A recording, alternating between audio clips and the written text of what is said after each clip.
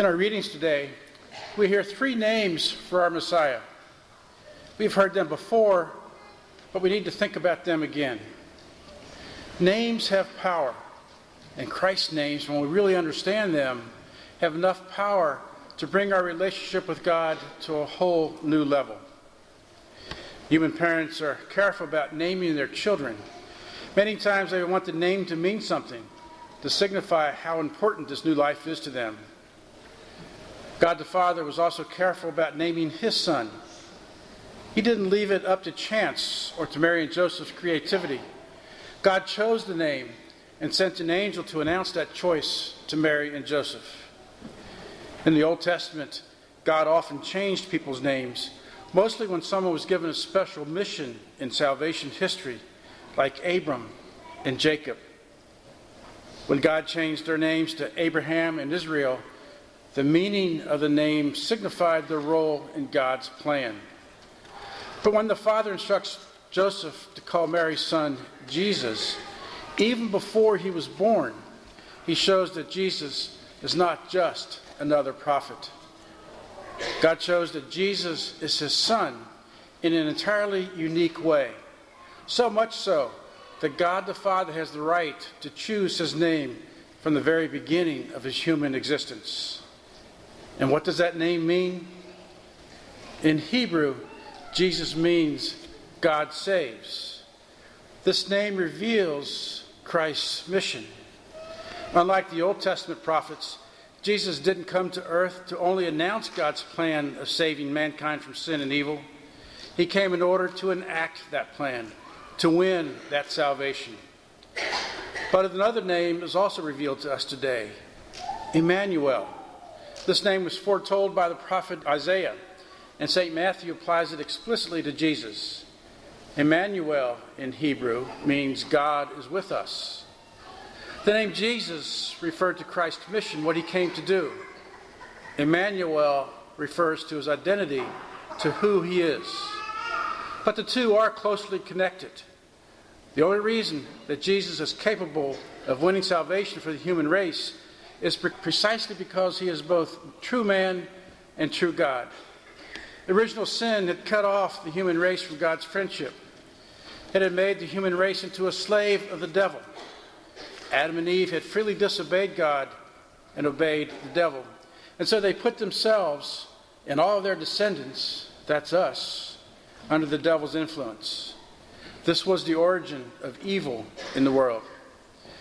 We couldn't climb back up to God's level on our own. It was out of our reach. In order to reestablish friendship with God, we needed God himself to take the initiative. We needed a Savior who could bring God and human family finally back together.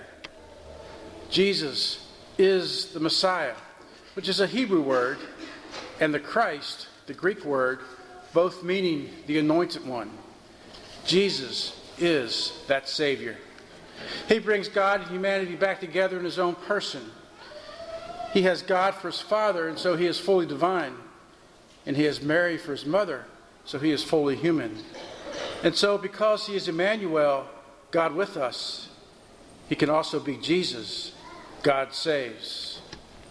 God becoming man in order to save the fallen human race is the greatest story ever told, more fantastic than the wildest fairy tale, and yet as true as the air we are breathing. And this is the real meaning of Christmas. And yet, there is still another name the church presents us with today. St. Paul in the second reading summarizes Christ's amazing mission and refers to him as our Lord. Jesus and Emmanuel are names that only God could have given. But Lord is a name that only we can give. Lord comes from the Hebrew Adonai, used frequently in the Old Testament. It is a grammatical alteration of the word Adoni, which refers to kings, owners of slaves, and heads of household.